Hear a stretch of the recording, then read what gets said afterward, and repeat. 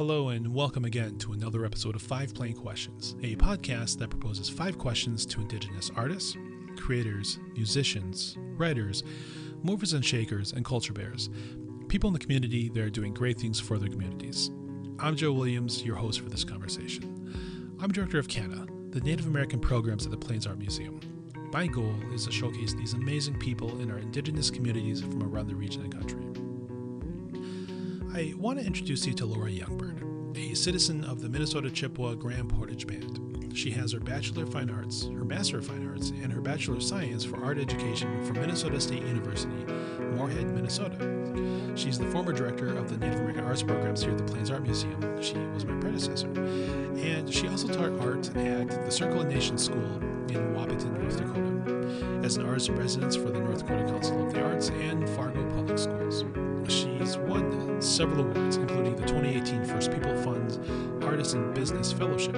She's received the Artist Initiative grants in 2009 and 2013 from the Minnesota State Arts Board, and among just a collection of artists and recognitions, just a highly regarded individual in this area. She's also received an Artist in Residence Fellowship from the Institute of American Indian Art in Santa Fe, New Mexico.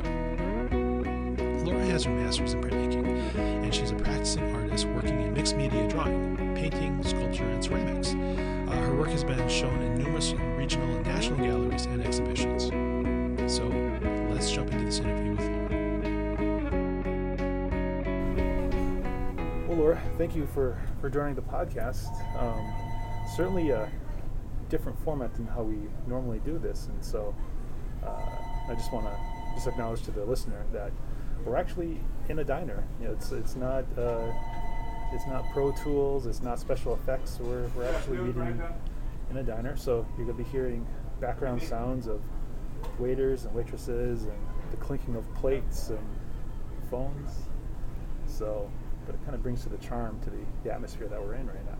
So, with that said, I wanted to acknowledge Laura Youngbird. Thank you so much for joining us. Oh, Miigwech. Yeah, if you can just talk a little bit about yourself and your background and where you're from. Okay. Well, Boju, Indowagamag, Miskogija Kwe Indigenous, Mingun Dodem. My family's from Grand Portage, Minnesota. And what I said was, hello, all my relatives, and my name to the universe is Red Cedar Woman. Well, I'm an artist, mixed media printmaker, do a lot of experimental printmaking. I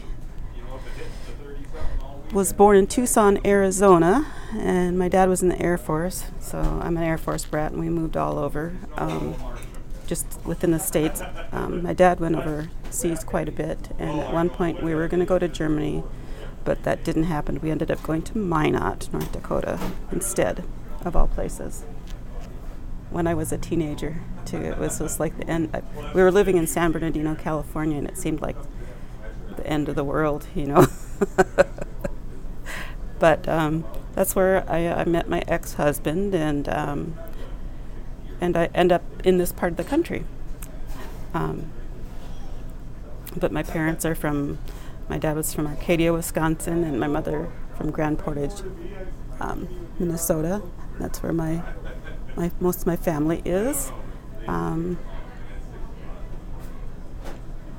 So before you came back, or before your dad was stationed here, did you take family trips back here to the area beforehand, or was this sort of a new experience for you? Well, we didn't come to North Dakota, but we went to Wisconsin and to Grand Portage, and Canada quite a bit too. And well, went to a lot of different places, and my favorite place is the beach. Lived in San Diego. My ex-husband and I both joined the Navy, and I ended up getting pregnant is what happened, and so I didn't, even though I was already sworn in and everything, I didn't go to boot camp and do that, and so we were living in San Diego, and I was isolated from my family. I didn't have anybody to take care of my son. My husband worked, and a little bit about the military, the different shifts, and so it made that impossible. But I guess I'm fine with that. It kind of shaped your future, though, at that point, in a sense.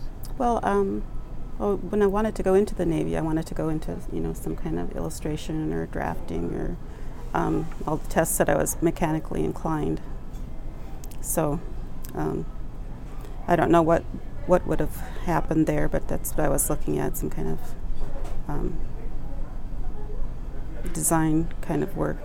And but I ended up being, I did odd things like working in sweatshops, making men's suits back in the 70s, with canary yellow, plaid, red. We were always happy to get a new color because you'd be going the same color over and over again. And there was wool too, which was kind of irritating in the summertime. Plus, I'm allergic to wool. So,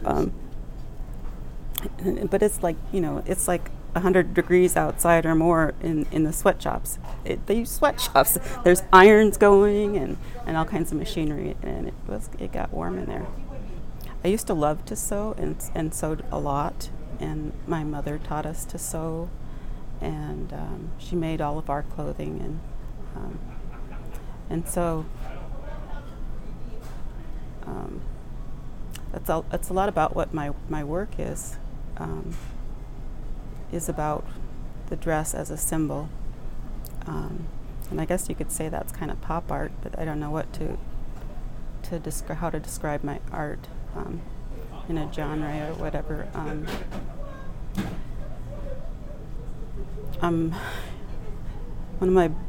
I really love the abstract expressionists, I think, more than any other art form. And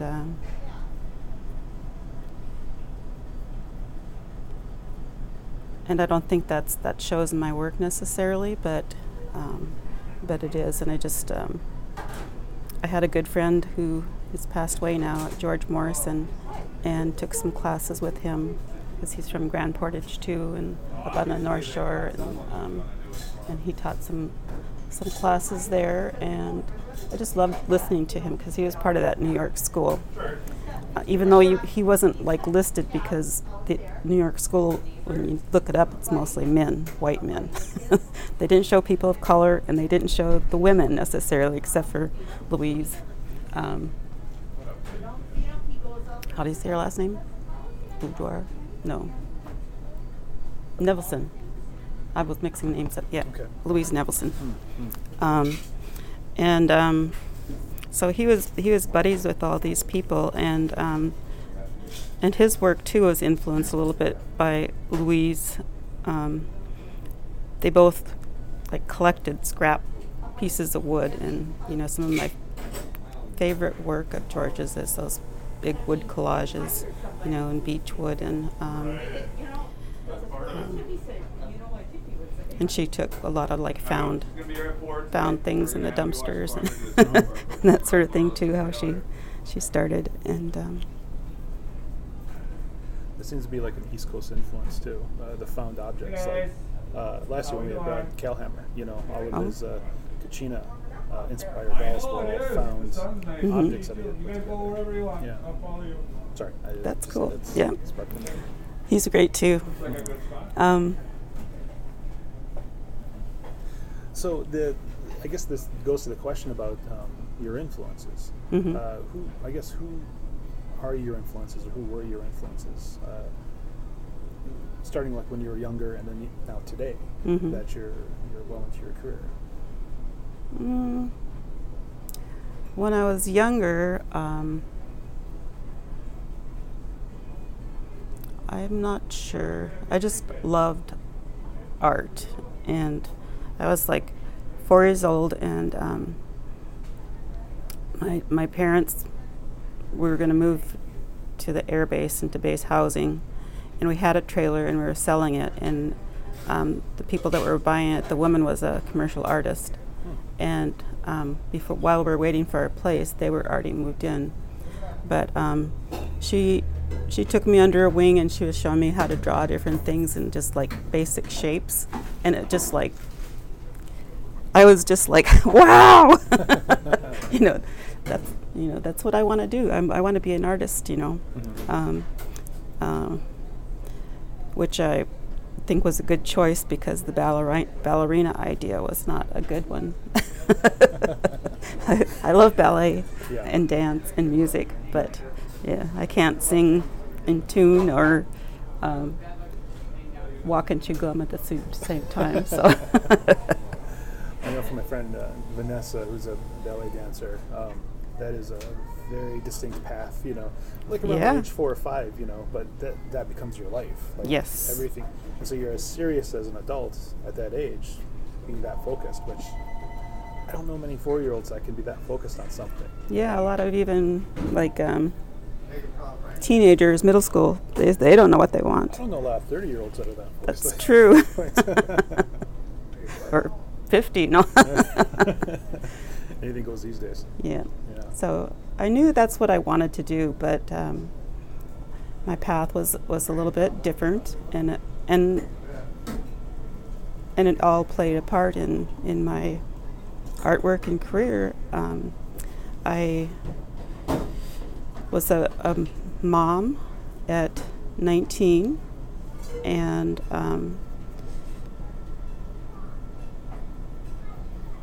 just did some odd jobs, like the sewing and working in restaurants and that sort of thing. And I took a class. I don't know if you ever saw like Draw Winky. It's a commercial art class. I can't even remember what they're called. I've seen versions of that, I think. Yeah. But you send your stuff in it. So it was online, not online. Mail-in. There was no online. There wasn't even online at that time, and so I did that, and still continued to work. I was maybe 24, I think, and went back to school for like a trade school, and took mechanical design, or actually it was mechanical drawing, I think. And so I was a mechanical draftsperson, and after that worked for many years as an HVAC and plumbing designer. And I was really good at that, but I was always at the same time, it's like, I still want to be an artist, and I would like do the little church basement art shows and that sort of thing. And never made a lot of money at that, but I sold some things, and just didn't have a lot of time either. That type of job was like, it's construction, and so in the summertime it was just like fierce, 60 hours a week sometimes, and I enjoyed it a lot, the drawing. But then it kind of went computerized, and at that time I was, laying things out, the mechanical rooms, picking out the equipment, designing ductwork and pipes and all the things that go along with that. And I asked my boss if I could learn how to do the I don't know what they call it, but the drafting online, or the computerized. And he goes, no, I need you to design it. These guys can do, the computer stuff, it's really easy or whatever for them. So, but that was okay too. At that time, I started taking some classes, just part-time, going to college, and back in the must have been 80s. Yeah, it was the 80s. There was like construction kind of slowed down really slow, and I had taken a job as an estimator for a mechanical company, and they actually went out of business, unfortunately. And they were, well-established company too, but I started going and taking more and more classes, and before I knew it, I was, I had my BFA and a minor in American Indian Studies. What was your BFA in? Drawing and painting. Okay. And I kept thinking I should be doing engineering or whatever, but because that would have paid a lot more than art. I also was really interested in archaeology and anthropology, and took a lot of those classes, a heavy concentration. I had really a lot of credits, more credits than I needed to graduate.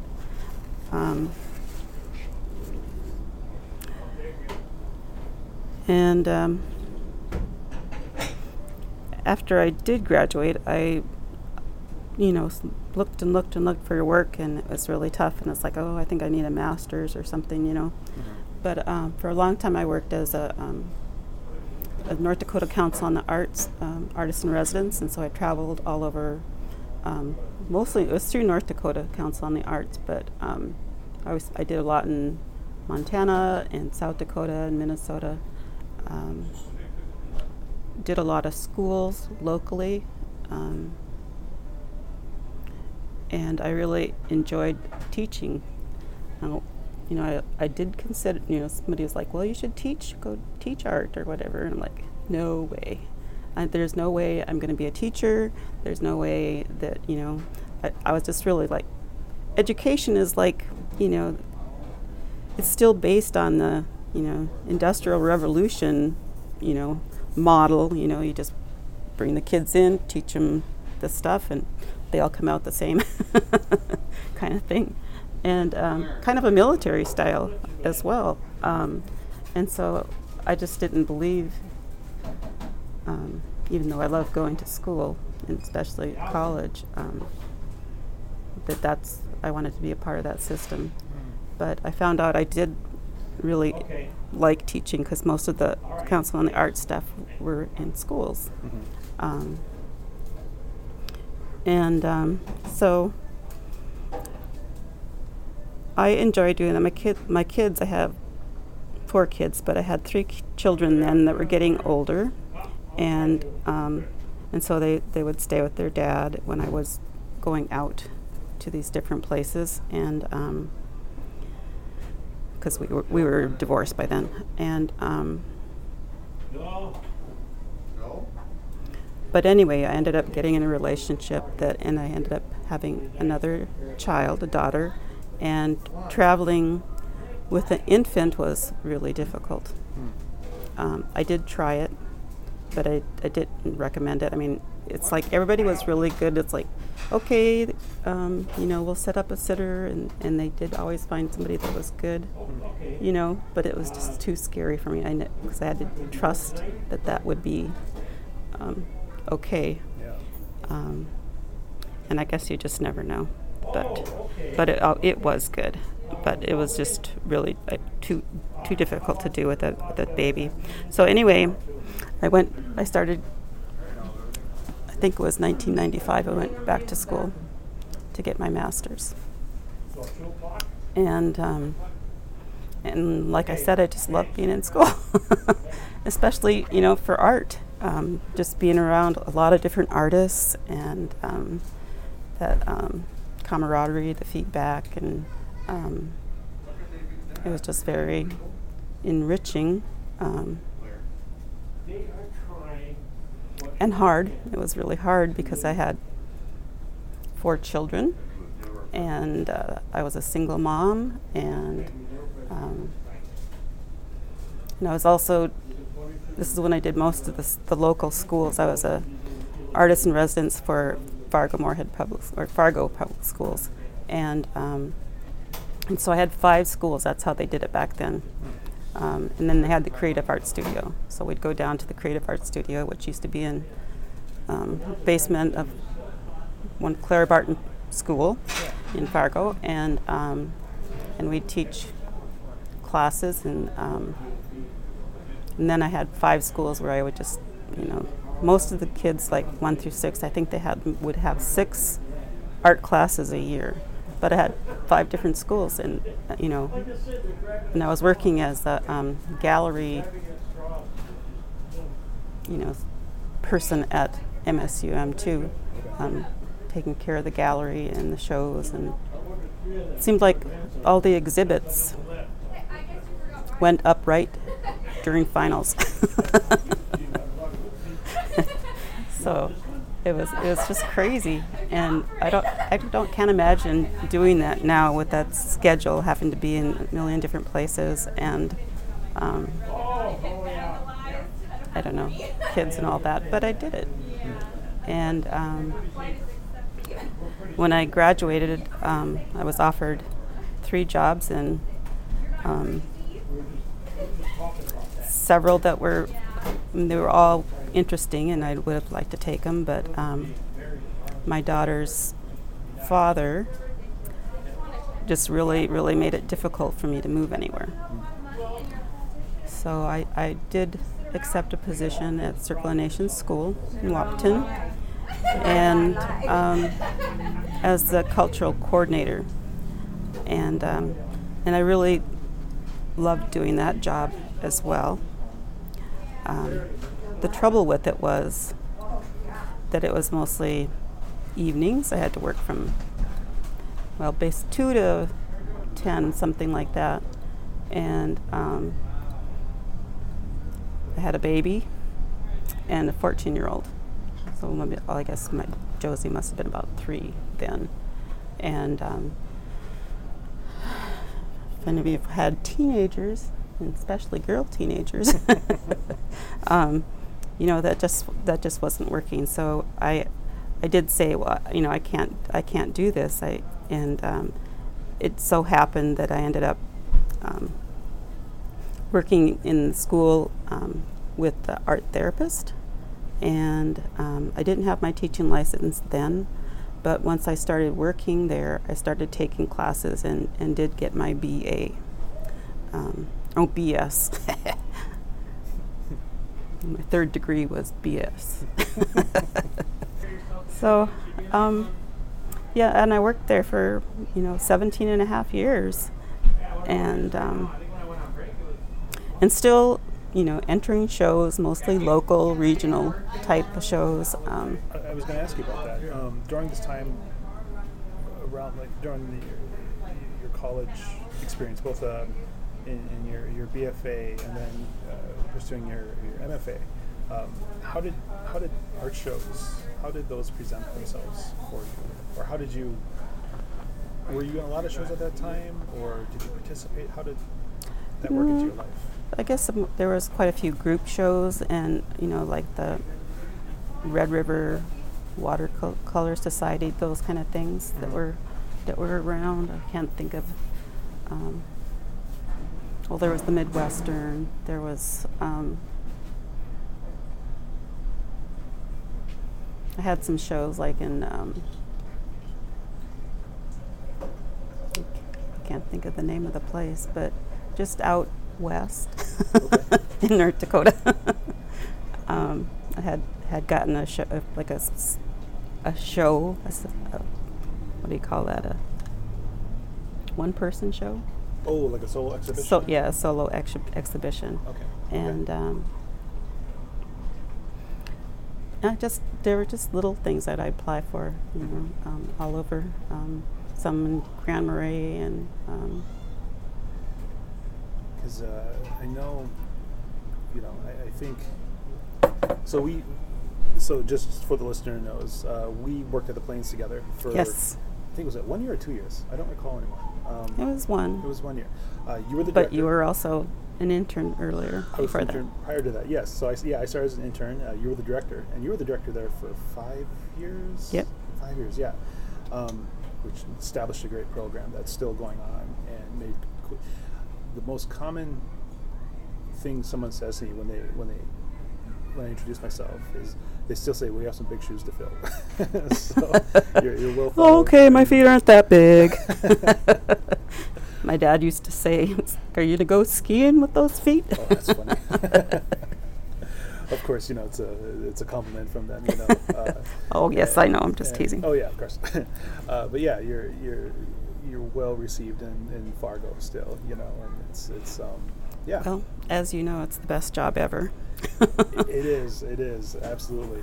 But we didn't. The museum isn't the first place we've worked together.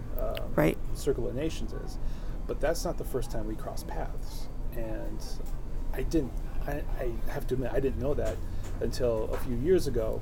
I was going through some old video footage of Gerald Cournoyer, and Roger Brower, and yourself had an exhibition at the Doll in Rapid City. I think it was in 2006. Yeah, I don't remember the year, but yep. Yep, somewhere 2006. And so, so you were, have you done many exhibitions out that way, or? I think in Montana there was the one in Rapid City, and another one I had. I did a lot through the universities, and I had a residency in Rapid City at the School of Mines. Oh. So, and that was a really great experience as well. It's a great school. Yeah. So. I didn't mean to derail no. your story there. That's fine. I wanted to ask about at that period around the school time and then post university, as far as your not only just the exhibitions that you were a part of, but opportunities. How have those opportunities presented themselves to you? I guess I've just been really, really lucky with a lot of those. The Gallery Association, North Dakota Gallery Association, picked up my exhibit and traveled it through a lot of universities. And then I was in some shows with John Quick to See Smith, and those shows traveled, and so I got opportunities through that connection. And I don't know. I think it was a lot of luck, but also, keeping my eyes open too.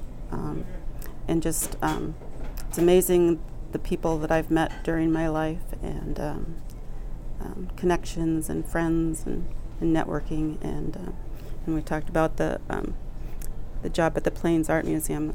That was truly wonderful too, meeting all the different artists that I had that opportunity to meet and get to know and spend time with, and just hang out with. Yeah. So let's see. And then, well, even though it was the most wonderful job in the world, I still wanted to be an artist when I grew up.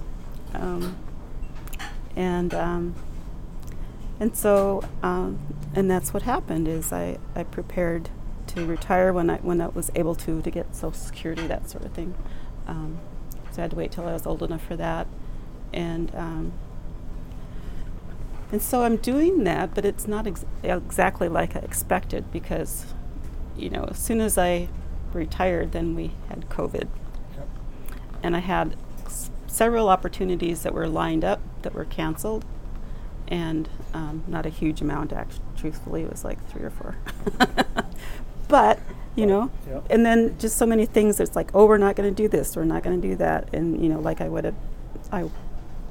did keep applying for things, but and still have some things that I've applied for and still working on them. I still really enjoy getting out there, and I've had some fellowships and some residencies, and those kind of things, or grants too, and I still want to keep pursuing that. And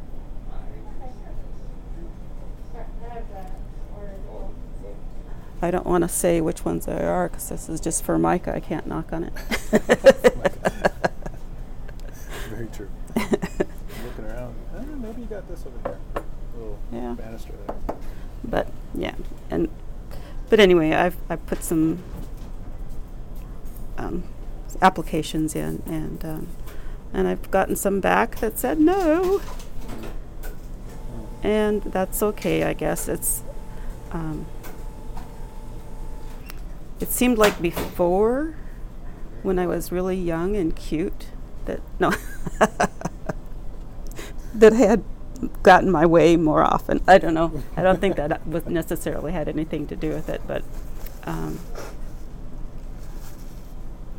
and I would imagine too there's more people that are, more applicants, a lot more applicants too, from what I understand. I imagine right now during this period, because people don't have a whole lot to do at the moment, Mm-hmm.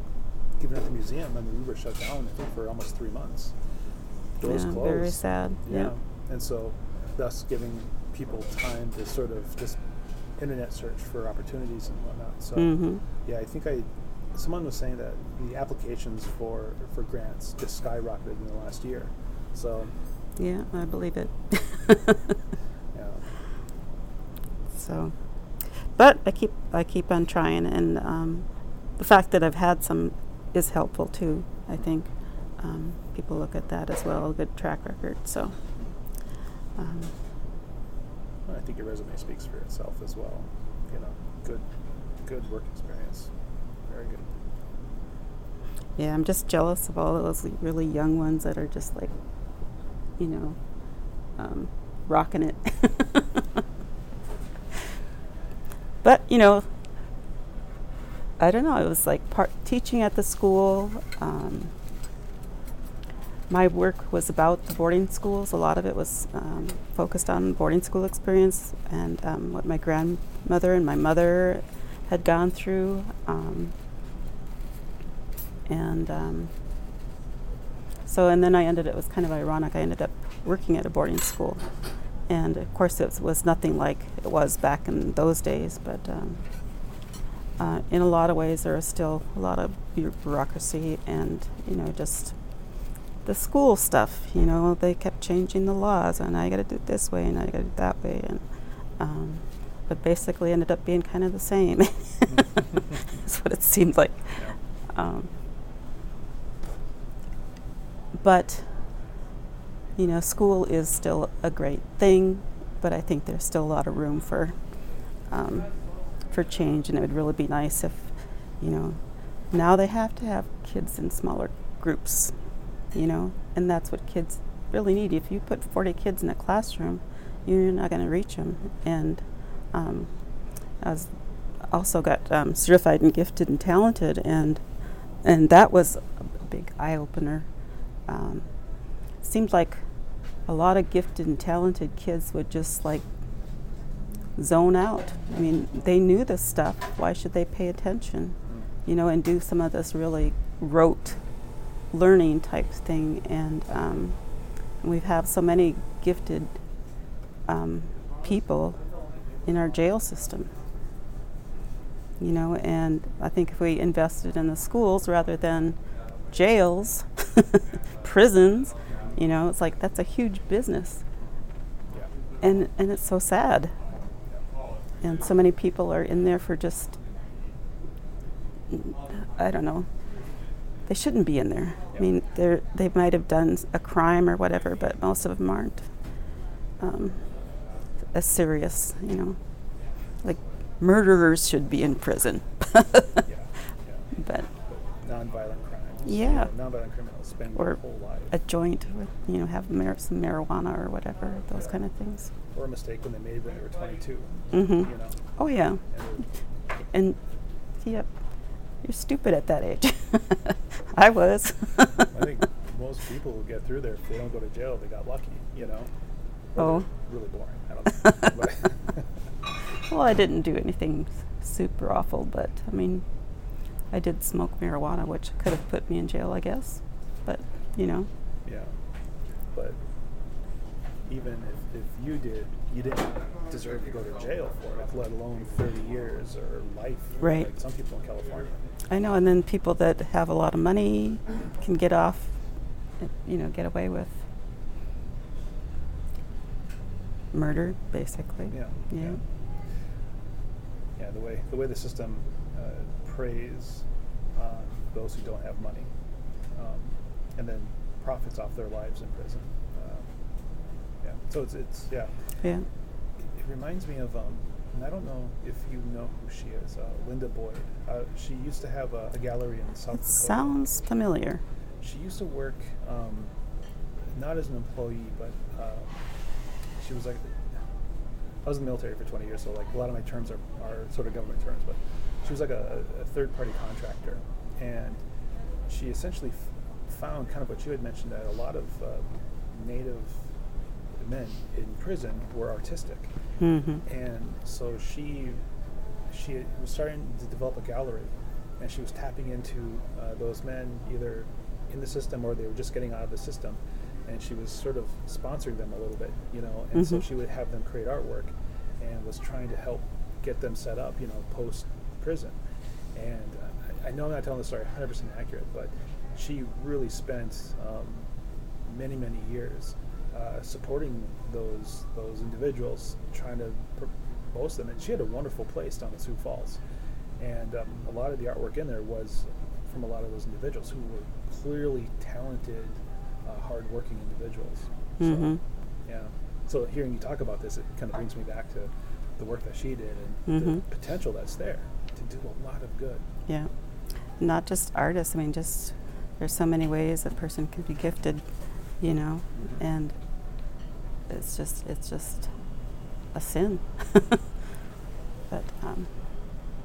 But yeah, and people used to say that to me too. Oh, natives are so artistic. It's like, well, I know that we're visual people, visual learners, and are maybe more open to creativity. The way the culture is, maybe, I don't know. But and then most people in general are visual learners. So why do we lecture everybody? I don't know.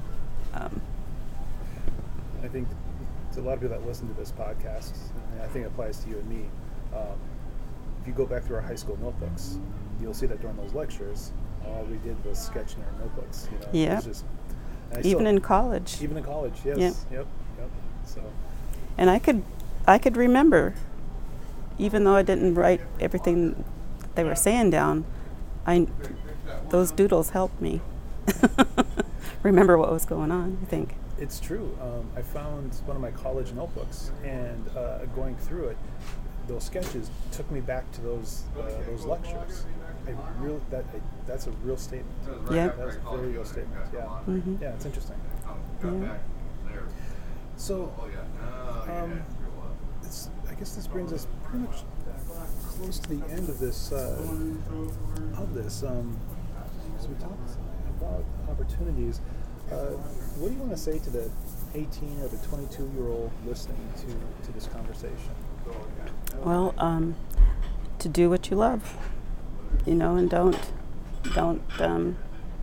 compromise. And there might be a situation where you have to. I know that, I didn't just start making art and become famous or like I would have wanted to, that my, it was just a very, I was where I was and did what I did, and it was all supposed to be that way, and I'm grateful for those things, and I've learned so much, and but if you want to be an artist and make art, don't let anybody stop you. When I was younger, that's why I took this mechanical drafting when I was in my 20s, early 20s. it's like I kept hearing my parents, and they didn't mean anything by it, but they were like, well, what are you going to do with an art degree? Mm-hmm. And so that didn't happen till later. And you can, you just get a degree. College is not necessary. It isn't, you don't go to college just to learn a trade. You can go to trade school for a trade.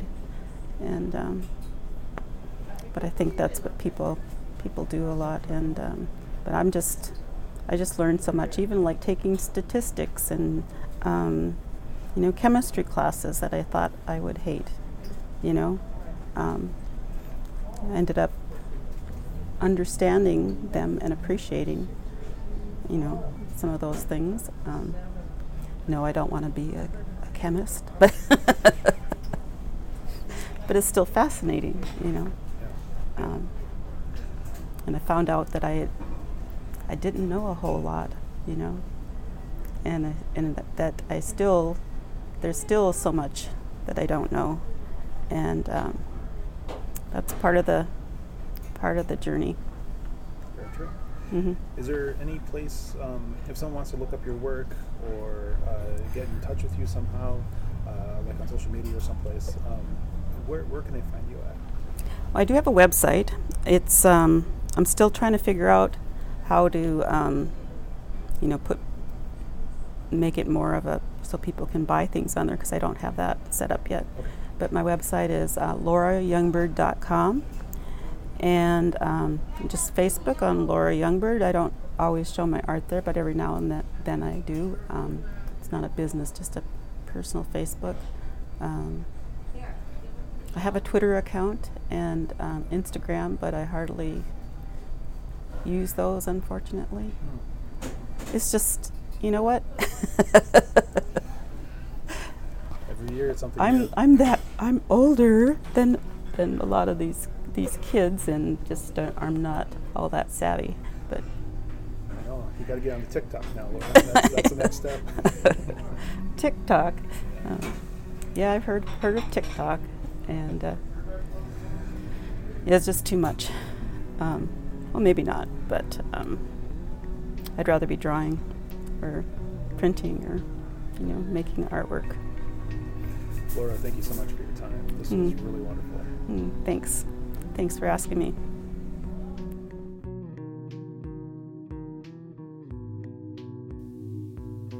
And that does it for this episode of 5 Plain Questions. I want to thank Laura again for her time and sharing her story with us. Laura is someone that I've known for a very long time. At this point, I feel like she's an old friend. We were co-workers before at another institution, and I did intern for her when she became the director of Native American programs at the Plains Art Museum, and ultimately is the reason where I am at now within the museum. So I want to thank Laura and acknowledge that. It's always a pleasure to catch up with her, and yeah, I always look forward to the next conversation we have. Also, too, we did acknowledge this at the beginning of the episode, but I wanted to address it again, is that we did record this in a diner. Because of concerns for family and safety, we had to pick a place that was both safe and convenient for the two of us. And so there was this location within Wahpeton that we went to. There were protocols in place. We were in a part of the diner that was not being occupied, even though the microphones picked up basically the entire the floor. But safety was used, distance from staff and patrons was in place, and so we were very careful during the entire part of the interview. Now, of course, in 2021, this comment makes perfect sense. Hopefully a year from now, 5 years from now and beyond, what I'm saying makes no sense whatsoever and is maybe just a strange comment in history. Who knows? But that being said, continue to be safe. Continue to be safe for those around you as well as yourself. So, yeah. All that being said, I want to thank you for joining us and spending your time listening to what I feel is a very important story and perspective from our community. So please, join us again next week as we speak with another incredible person. I'm Joe Williams. You can find me on CANAA at CANAA, Creativity Among Native American Artists on Facebook, or at our plainsarts.org website. There you can see our programming, our these videos and these podcasts. We're also on Instagram, which is a platform that I actually use a little more than I do Facebook.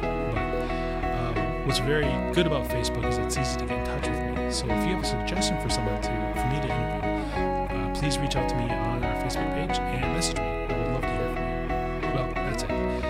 You take care of yourself, and we will see you.